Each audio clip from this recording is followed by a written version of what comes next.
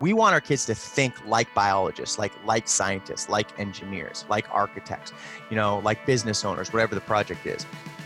Teacher is responsible when the child is ready for being able to find evidence that they understand those skills. At the very least, in the personal statement is, what is your story? Like, what was your passion or interest? How did that progress? How did you use that, to make an impact? Hello and welcome to the Meaningful Learning Podcast by Coconut Thinking. I'm your host, Dr. Benjamin Freud, and today we have a wonderful guest on our show, Kyle Wagner, who positions himself as a learning experience co-designer. Kyle uses project-based learning as a vehicle to drive innovative change in education and pedagogy and have deeper learning experiences for students and really all stakeholders within the school community. I saw him speak recently at the Relearn Festival, where he spoke about mini schools and his experiences with setting up the Futures Academy at the International School of Beijing. The lessons learned, the successes, the failures, the opportunities, and everything that goes along with driving innovation within a large and established school. This is something I've been thinking about a lot recently, about how to drive innovation within a school. Should we try to change from within? Should we try to just set up a brand new school? Or there is this middle ground of having a mini school, a school within a school that allows us to draw from resources internally, as well as get the best out of what exists and taking advantage of some of the opportunities in the way education is moving forward from a progressive point of view. I was part of a hackathon at the Relearn Festival where I proposed the idea of an incubator, a mini school or a brand new school that would drive the spirit of social entrepreneurship with students, and that can be found on the Coconut Thinking website under videos. Kyle has really pushed my thinking, illuminated what it could be in terms of possibilities and thinking about resistance points and how we can get people on board to drive change. This is a great conversation. I will put a word of warning out. There's a little bit where there is a bit of an internet disconnect where we lose a little bit of the conversation, but it only lasts a minute. So I'm going to ask you to kindly power through it because I think the rest of the conversation is well worth it. So in the meantime, I will leave space for my conversation with Kyle. Hi, Kyle. Thanks so much for joining us on our show. Just wanted to have the opportunity to learn about what you do, some of the great things you do. I know you're quite a presence on LinkedIn with PBL, but there's so much more to you, I get a feeling. I saw you at Relearn, your Firestarter presentation. It's actually quite exciting, and some of the things that you've done at International School of Beijing. So I just want to start off with a question. Who are you, what do you do, and how do you try to make a difference?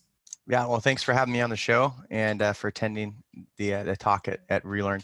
So I'm calling myself now a learning experience co-designer. So I've changed, as you mentioned. Initially, it was just kind of project-based learning, but I think because project-based learning is just the vehicle that drives a lot of those changes that we're trying to make in school, I think a learning experience co-designer is more helpful. And really what I try to help schools do is create more socially, globally, emotionally aware citizens.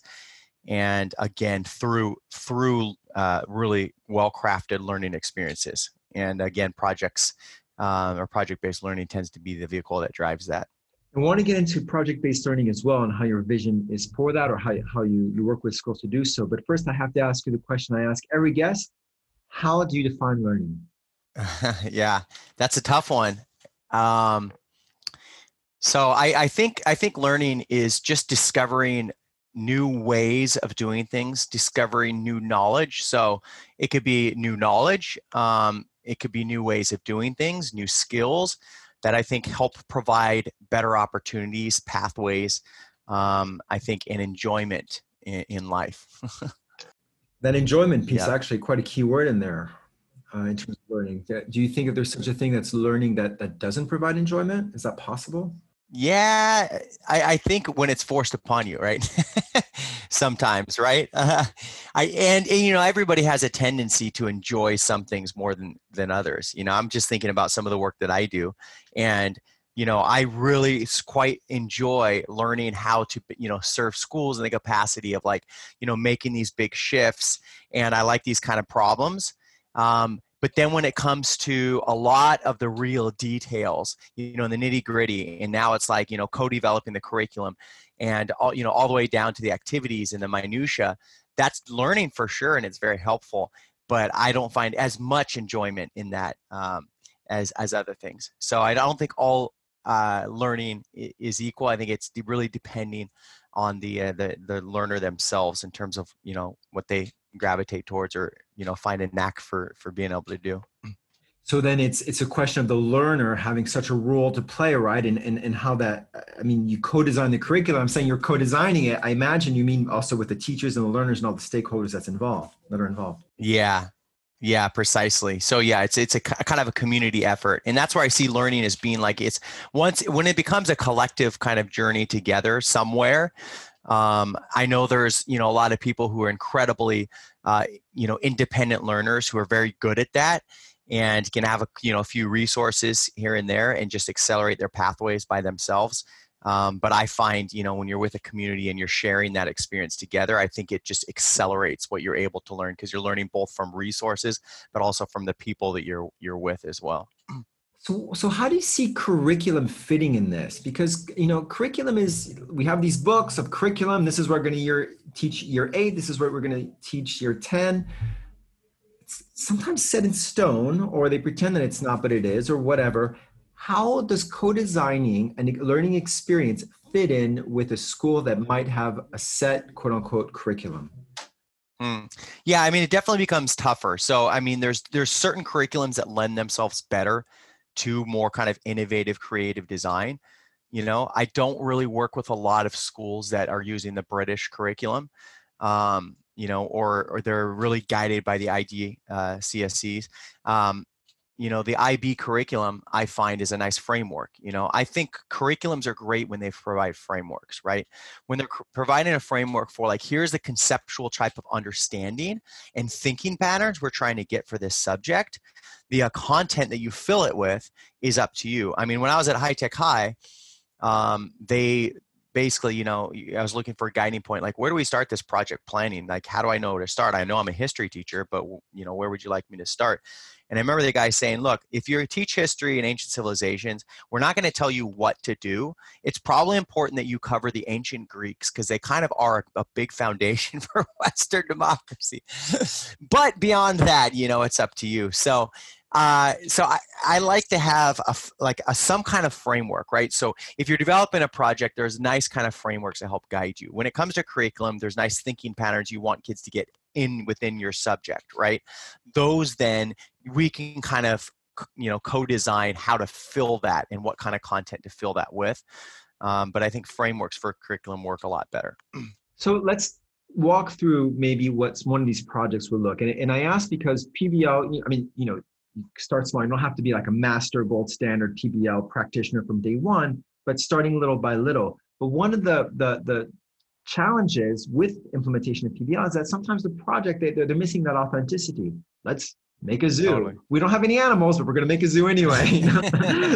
How do you work with teachers, with students, with stakeholders to have a PBL experience that is meaningful and takes them forward in terms of the learning as well as the outcome and beyond? What does it look like? Well, I mean, I think you touched on it, really, the authenticity piece. It needs to start with something authentic. You mentioned as well, about this whole gold standard, like nobody is a masterful PBL practitioner on the first day. I mean, I've been doing it for so long and there's still so much that I have to learn. But I think the starting point for most schools is to look at what are the authentic issues and not to think of it in terms of like, let's just develop projects that I've seen somewhere else, but really what are the authentic issues and what projects can help get to those. So for example, I come across this whole community mapping activity through someone here that I work with that I think is wonderful. And it's a starting point of just like, let's look around our school and immediately look at what are some of the big issues, what are the potential partnerships, and then building projects out of that. So I worked with a school in Florida and, we looked at some potential partnerships with the Audubon Society. We looked at some potential partnerships with there's a local cemetery, and how do you honor the people who have passed away there? And they were looking at, how do we modernize it? So these are more questions, right, that kind of start the project process. So I think that's a good starting point, is looking at community, what kind of issues exist, what potential projects are there to serve that community. So a project I can run you through that we did in Beijing was everybody knows, I asked people, what do they think of when they think of China? And there's a couple words that come to mind, and I say in terms of problems, right? And most people are like pollution, that's like one of the biggest things. And I was in Beijing, right, the heart of it. So, the question becomes, how do we help students really in addressing these issues and really give them ownership and agency, but have them doing something that they feel like they can actually, tackle and make a difference on. So we looked at our local waterway, which was highly polluted. And, it was a very sensitive issue, obviously, in China because we're an international school. But we had them interviewing villagers. They had them interviewing local shop owners that were right on those kind of banks. We had them taking water samples and trying to find out, well, what's really in the water. And the big question was, how do we use data to help make a positive impact on our local waterway? And we had everything from students, creating toxic-free cosmetics. You had some students creating simple solutions, but they were just, flower shop. They just created, biodegradable flower holders and showed, the impact that would make on their shop. And, it would also make an impact on the waterway. We had students working with a local supermarket, and they came up with eco-friendly designs for bags. They collected, old t-shirts from kids at schools and, redesigned those things. So, some of those projects you can look up on Pinterest, right? And I'm sure those students who did the reusable bags looked up on Pinterest, but the difference is every kid's got a different way of answering that big question. The project is not the main focus. The question is a focus, and there's multiple projects that help really address that question. How do the teachers react, or what are some of the resistance points that you might find when you walk into a school or invite into a school? Even that process I'm interested in, but what are some of the resistance points that you have and how do you overcome them? Yeah, I think the resistance points, there's a couple things. One of the resistance points is we've been doing this for a long time. We don't want someone else coming in here telling us yeah, we get it. We've already been doing it. I work for an organization right now that is a vocational organization of schools. There's a wide expanse of them. And, you work with the design department and they're doing projects, already. They're working with industry partners. It's a vocational school. They're trying to get their kids immediately into, these jobs and have internships. So the resistance points there is, look, we've been doing this. Why are we taking this particular PD, Or you get the other end of the spectrum of people who see it as just they are doing so many things already as a teacher. I'm barely trying to keep my head afloat. Now I'm going in a virtual remote setting, and now I'm just trying to learn these tech tools, and really now you want me to design these kind of experiences. So I get both resistance point. One is it's way too challenging, it's way too overwhelming, or one, we've been already doing it before.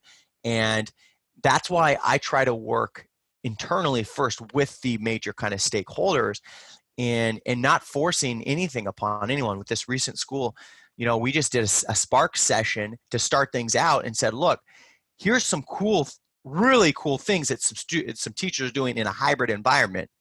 What are some cool things you've done? And are you interested in learning more about how to set these things up? And we had 80% of the teachers wanted more. As opposed to the leader sets everything up, we talk behind closed doors, and then we're like, okay, great, here's the training. You're all taking part of it, and we do a fire hose type of thing in the same way that learners don't like to be treated that way. And I guess that's, one of the critical pieces and very difficult politically, I imagine. Are there ways that you found that you talk to individual teachers or doing in groups, or how does that happen after you go with the leadership and connect with the teachers? Yeah, I try to, in the same way anyone would do, any business would do, is you try to really get the feedback right away from where people need the most support, right? Asking them rather than kind of making the assumption of where they need support. And of course, when you're asking those questions, they're very tailored towards what kind of things that projects would do, right? When it comes to assessment, or it comes to differentiation, and kids having choice, when it comes to inquiry, so the questions are kind of tailored towards those things, but those are just good things that are part of instructional design. And when you're asking teachers to identify where they need the most support, And then you're able to work with the leadership team to ensure that the kind of training you're giving are addressing those areas. Then I think you overcome that resistance right away. I think the walls completely come down. And sometimes I will literally just let teachers share what they're like currently, some of the really neat things they're doing, one or two teachers, and highlight them. I remember one time I was at a school and the teacher was working with the local, I think, amusement park. And they were, kids were coming up with different designs for the amusement park. And just letting them share and have that stage. I don't think they've ever had that stage internally, with staff, because everyone gets so busy, right? And a lot of teachers might not have known about it. So I think that's helpful as well. Is like, let's celebrate where we are and what we've done. Let's identify where we'd like to go.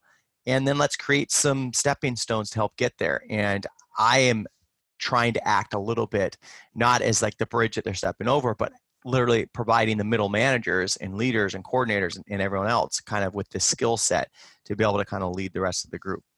You brought up a word and a key point there, assessment, because I imagine that one of those resistant points is also the how do we assess? How do we figure out, I've been doing it this way. I know that if I give a multiple choice test, I'll get results, or I know that if I do a writing sample and I look for mechanical things or justification of evidence, I know what I've been doing. How do you assess some of these projects where there's so much learning that happens even at a subconscious level? How do you make teachers feel comfortable with the assessment piece? Well, I think the starting point is like they design a few assessments that are just authentic to the project.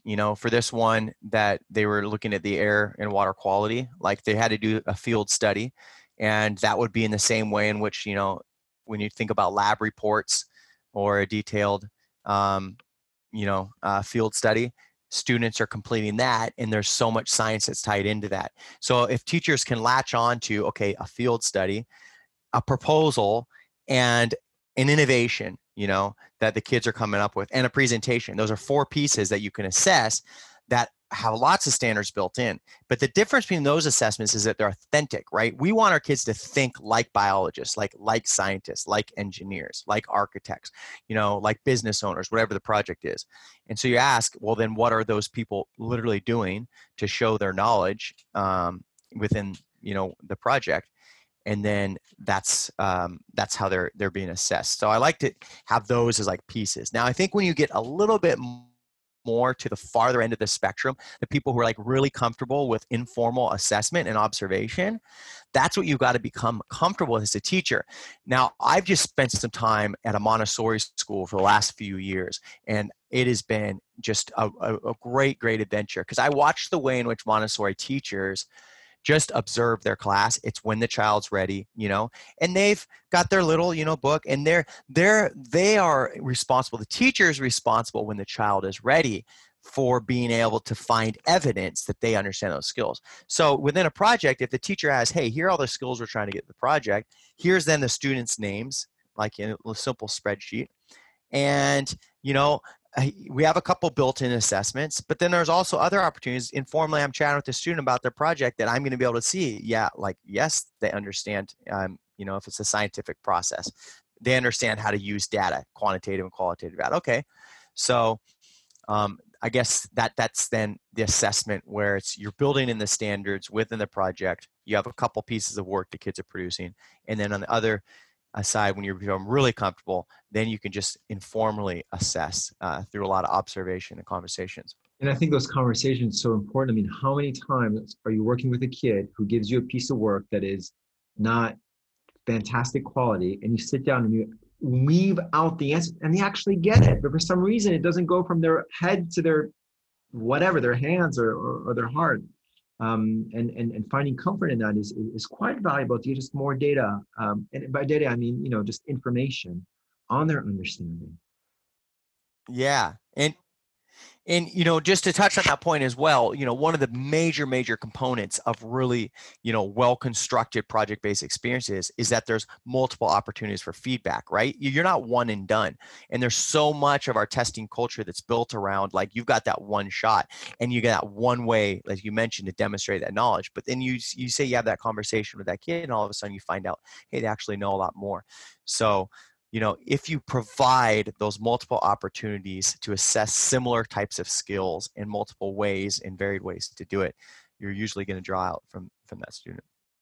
And one of the things that I found valuable is in the process of students giving each other feedback, you can learn so much about what a student who is giving the feedback understands simply by the questions that he or she poses, the way that they are understanding and conceptualizing and taking in what the first student is putting out there in the performance, but just in the questions that are posed, in the way they're interpreted, in that real live discussion. There's so much that we can learn from the person who gives feedback's understanding of the concepts. Yeah, so for sure. So I think you hear you mentioning that, the questions that you use in the actual feedback process, is getting at, a lot more that you're pulling out of that student, or even, the questions themselves, that is helping, this to become a lot more of a collective experience. And, we're not necessarily trained as teachers on how to ask those questions, and even our class, a lot of times, isn't necessarily trained in like, how do you provide feedback? Like that's something that I think back to my teacher school, and I was like, oh man, I wish I learned, like you have to learn that through like several iterations, but how you provide that feedback and what questions you ask to elicit more, because at the end, you want the students to own it and want to like literally improve, themselves. And the students providing the feedback themselves means that they're making connections in a place where they might not necessarily be completely familiar. And that's where it becomes real quality thinking. Let's talk about International School of Beijing. I saw, your talk at Relearn. Tell us more about that for those who might have missed it. What did you do for the mini school there, and how did that happen? How was that born? How did it develop?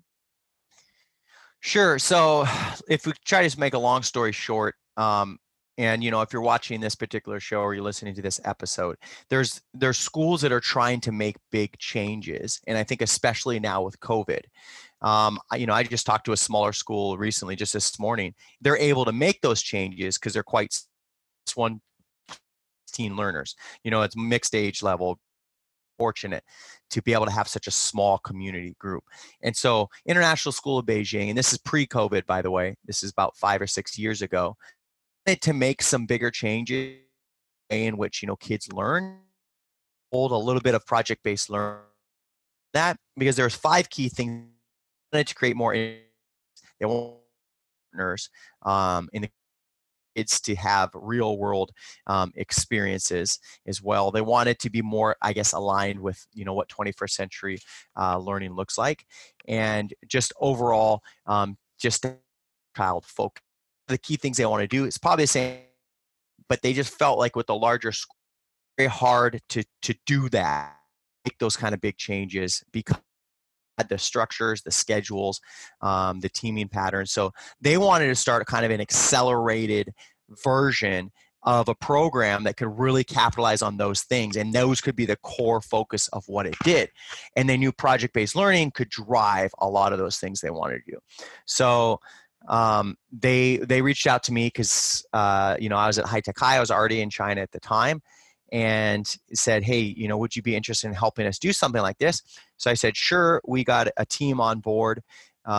We had 24 students the first year. In those years, 7 students, and expanded to 72 the next year. It was initially in a dance studio right outside of the school. And then it moved into the school, we built this space in the second floor of the library that wasn't being used. So imagine as floor to ceiling library, and then we just built a second floor in there. And that became the program that was built around those concepts. So the idea is that there was a school that started to emerge to the school. The questions that are going to be asked for anybody who's interested in this is, how do you select the students, or how do they self-select? How do you convince the parents that it's viable? And how do I know that the risk I'm putting into this by putting my kid there or my student there is going to pay off? How did you get over those barriers? Yeah. So, I mean, the school looked at those as being very big barriers, which is why they hadn't done it for so long, because especially in Asia, and I think most of us know, I mean, I'm going to draw a very broad stroke, but in terms of academics, those become a very, very large focus. You have parents with kids who are 6, 7 years old, and they're already thinking about their college, your university pathways. The kid's 6, So that was a huge barrier to get over. So we had to show that still they were going to get the academics. And so the way that we did that, without having the program in place, is we actually held like an elective period. So we said, look, let's actually show what it's going to look like the year before. So the year before we were developing it, we had a whole elective period that was offered called the Futures Academy, sample learning. And it was kind of just for the kids to pilot what it would look like. The parents could see firsthand. And the whole challenge was around designing their space for the next year. So we ran it as a project. The kids then were divided up in their different teams. They got to plan out how the space was going to be used and what would really enhance their learning.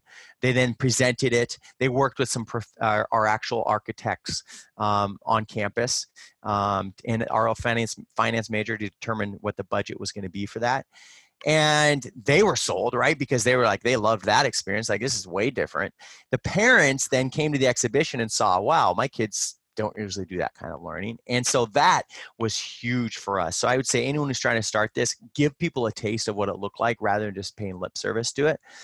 The second thing we did is we brought in the big guns from Harvard, from like Stanford, from Yale. These were past graduates of ISB, but some of them sat on the admissions panel of these big schools. And the minute they were able to espouse, these are the kinds of students and the skills that we are looking for. We want a kid to be able to tell a story about a project they did and how they impact the community more than their GPA or the SAT scores.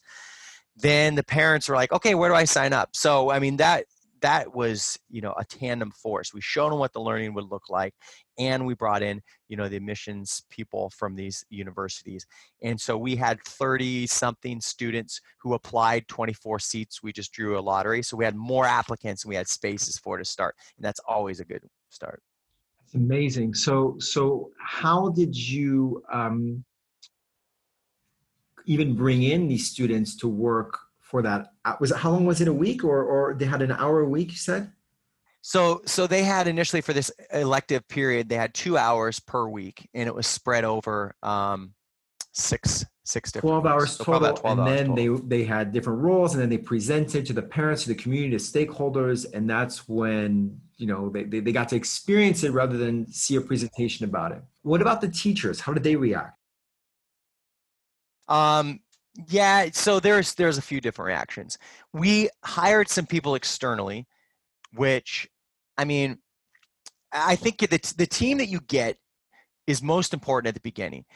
You need to get the right people on board, and you need to show success early on, right? The parents that you get on board are, yes, they are more of those kind of innovative, like, let's see how it goes types of parents, but this is their kids, for God's sakes. Like, those teachers, were fully into it because we got them externally.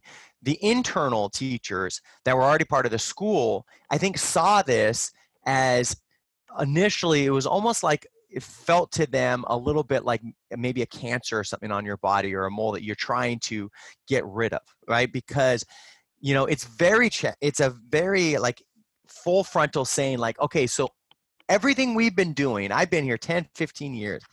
You don't want us to do that anymore. This is the future pathway.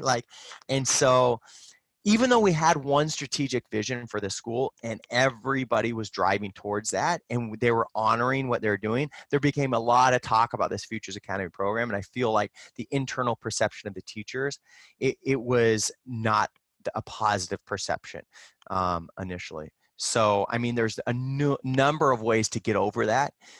But if anyone's starting something like this out, the perception piece is quite crucial at first. We had a great external perception because everyone wanted to know how they could do this at their schools. But internally, it was very hard to manage, between an us versus them. And that I'm going to ask how that story unfolded. What were some of the lessons learned there? Yeah. So the next year, so the lessons learned, we try to mitigate. So we brought in somebody the second year who was internal and who had a lot of street cred, amongst the teachers. And they started, teaching the program. They're our math person. But we soon realized that, and it had nothing to do with this person, but we wanted to change the perception to show this is very rigorous, it's very math focused. And then the math became the central driver of the program. And the way we split kids and divided them up, I mean, those kind of things that are the things that handcuff us as big schools anyways with scheduling started to handcuff us as well. So we try to mitigate it by getting that person. Yes, it helped because it maybe gave us more street cred, but I would say the major lessons to learn are you've got to have people coming in and out of the space. Otherwise, it's just they don't know what exists over there, and they're going to come to their own conclusions. So we had some teachers who were able to teach in the space, when it wasn't being used. That was helpful. We had the kids also filtering into other classes as well, so it wasn't entirely like they're just in this program, because they went to their language classes outside of the program. That also gave us time internally as a team to really plan these connected experiences. But I will say one of the most interesting learnings, this is why I will say, don't give the critics too big of a voice. You want to hear what they have to say, but sometimes the critics are the biggest critics because they actually want in the program. And one of the biggest critics of our program became a teacher in the program in its third year. I went back to visit. It was a fourth year because, I had moved on. And I was like, wow, that's interesting. What's that teacher doing here? Oh, they're part of the program now. That would as well, right? Either or the whole time it was just a way of them expressing that, they felt they were doing cool things and wanted an opportunity to do more of those. And so the teachers were split. Was it a shared resource, or when you say they came into the space, did they just use the space for their own curriculum, or were there shared resources? And how did that work? Yeah, so it was mainly just to experience what the space is like because it was quite flexible. We had kind of movable walls. We had like a built-in kind of semi-amphitheater that was in the space as well. So it was just an opportunity for them to, if they were teaching elective types of classes, and maybe it was like film production, it was a nice space to be able to do that in. So it didn't have to necessarily relate to the curriculum that we're teaching, but it was just an opportunity for them to experience the space as well. Because the idea of that was we were trying to sample out, and prototype, the space, the way we organize curriculum, the way that teachers got together and planned. The idea was that we were prototyping that in that space so that then it could be kind of scaled across and looking at, well, where can we leverage some of these points? And so, in the high school, currently now, they have their own more flexible space. It's a community area. They have the teachers who collaborate together. They come together when they're sharing some big inquiries or doing some project launches. So it was a kind of a good a way, a prototype of doing things that they wanted to do that were a little bit more kind of innovative. And when they graduate, what do they graduate with? The equivalent, I'm sorry, I don't know, is ISB IB school? Is it an international school? What are they graduating with? Yep. So this is a middle school program. So it actually extended on in high school, and then it had a less of a reach in high school because I think, parents were a little bit more apprehensive, because they were thinking about university. But kids will still go away with like IB diploma, because at the end they can take IB or AP. That's just the way the kind of school is structured. So whatever the requirements are for the AP classes, they would still have to meet those requirements, or the IB classes as well. And so we were still able to put, a transcript together for these students. And these students got in the, their universities of their choices. There was no complaint from parents in terms of, schools being able to understand. They still took the test as well. And, I've interviewed some students as well, just because during COVID, I was like, hey, we got some more time. Let's find out, how these students who are in our program, how they're doing. And one of the coolest insights I got from a student is I said, how has Futures Academy, really, impacted you? And he said, well, remember that project that we did back in middle school, and they're trying to develop like this exhaust, this tube for your exhaust on your car to lower the pollution, right? Which, they already have stuff like that, right? And it's, you have some catalytic converter, in your engine that's helping that. But, we let the kids take it to their conclusion, and they're like so excited about this. They designed it and made the 3D, And, I'm like, did it work? And he said, no, it didn't work at all, and even our parents were like, this might kill you if you actually try to do this experiment in the garage. But they were so excited about it. They then went on to high school to work with a team in trying to help the school go more green. And the whole bus fleet is now electric. And they had a big part in that. And I said, that's amazing. They said, well, I'm not finished. They said when they went on to their final year, it was a senior year in high school, they had an opportunity to go to Spain. And they had to take on community projects. And this particular student took on the project because they spoke 4 languages at this point. And now this student saw that the Chinese population was a little bit isolated from the rest of the population. And I said, okay, well, what did you do about it? He said, well, I always loved cooking.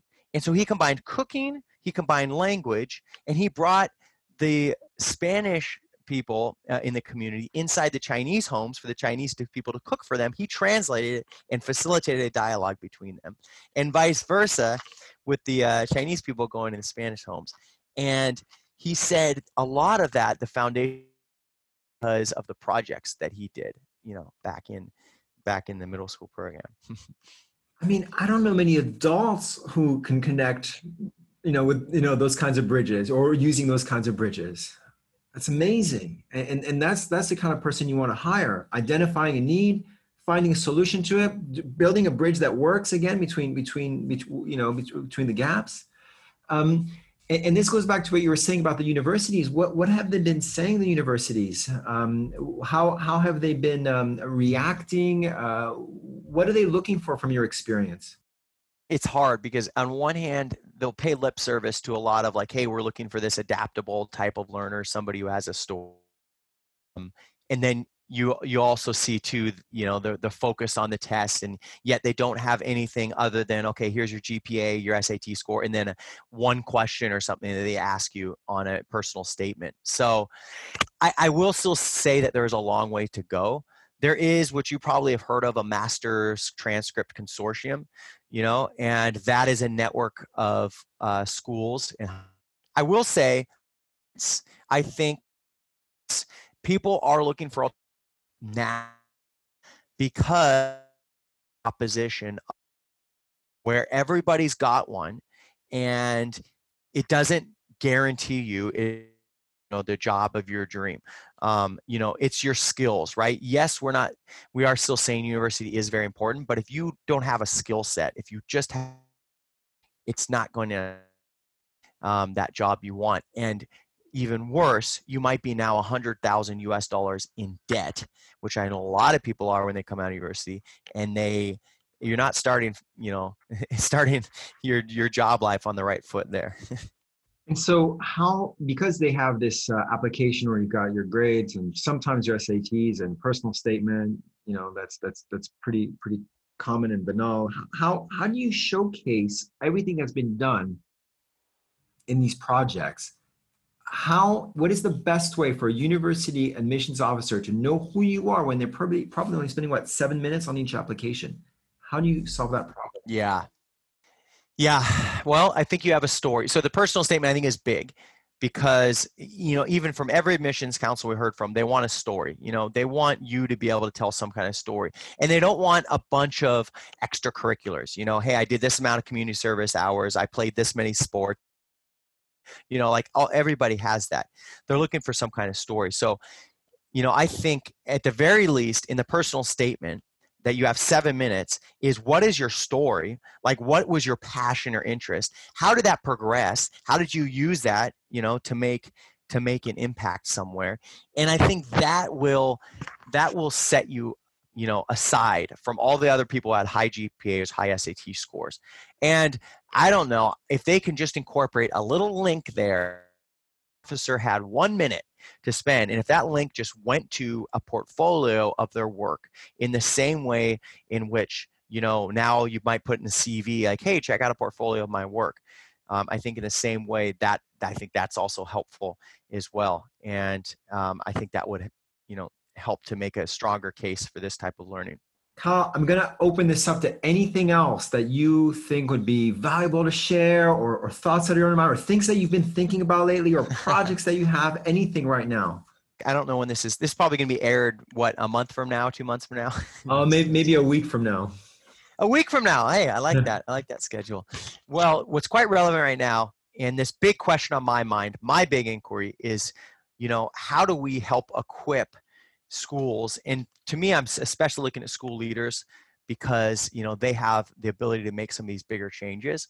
How do we equip them with the questions, to ask, and the community to really feel confident to make some of these changes? Because I don't think we need any more books that say we need to make these changes. I think we need more books of here's how to make the changes. So I'm starting this, book study. We'll see what happens. There's already about 30 different leaders who are in it. It's free. It's going to be, the first few chapters of my book, starting from what's the vision, what's the graduate profile of the kind of student we want to produce we have currently, how can we change scheduling, teachers collaborate together, and learning experiences to make this happen. And my hope is that, coupled with this experience with some videos and a community, more importantly, that can discuss, here's how we're doing it, here's how we're doing it, here's how we're doing it, then it'll equip more of these leaders to be confident with that. So that's kind of my big project now. So you've got a book out. Tell us more about that. Yep. Well, so the book is called Power of Simple, and you can find it on Amazon. It's an ebook, or you can order a copy of it. I think it's great for leadership teams to work with it. So 4 or 5 people spread across a leadership team, just to make sure that they're asking the right questions moving forward. And again, that's what I mentioned, the book study, which I'm hoping to connect a larger group of innovators together and using that book kind of as a springboard as well. So that is just a little bit of my journey, in our journey through Futures Academy, some major mistakes that we made, so you can avoid those same kind of mistakes as well. And the key kind of questions to ask. And then, for anybody who's looking for teachers, if they want to, so that's kind of the leadership strand. If anyone's looking for how do these teachers design these learning experiences? I'm also working with teachers across, a number of different districts and schools to help co-design learning experiences that really create more socially, emotionally, globally aware citizens. How do people get a hold of you? Where do they find you? If you want them to find you, assuming. I do want them to find me, yeah.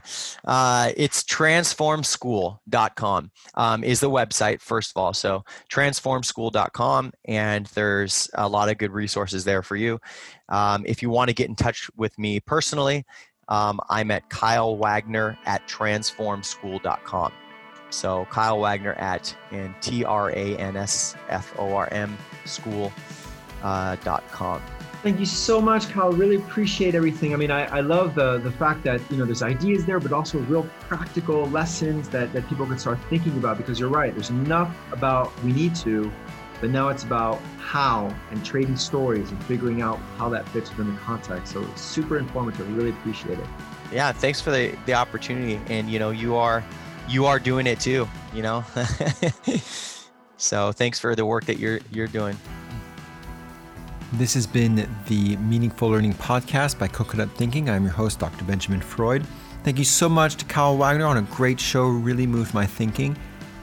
Carl Milsom will be coming up soon on our next podcast. He is the initiator of the Rebel Teacher Network, a fantastic group of podcasters that I'm so honored to be a part of. Carl is a deep thinker, and we're going to have a great conversation, I'm sure. And we also have Tim Logan on the horizon. Tim is a great believer in bringing Agile into the classroom, into the education system, into our way of thinking and principles, and I can't wait for that conversation. So join us soon. Leave a 5-star rating if you like the show on your favorite podcast channel. And in the meantime, please check out our website, www.coconut-thinking.design, and see you soon. Bye.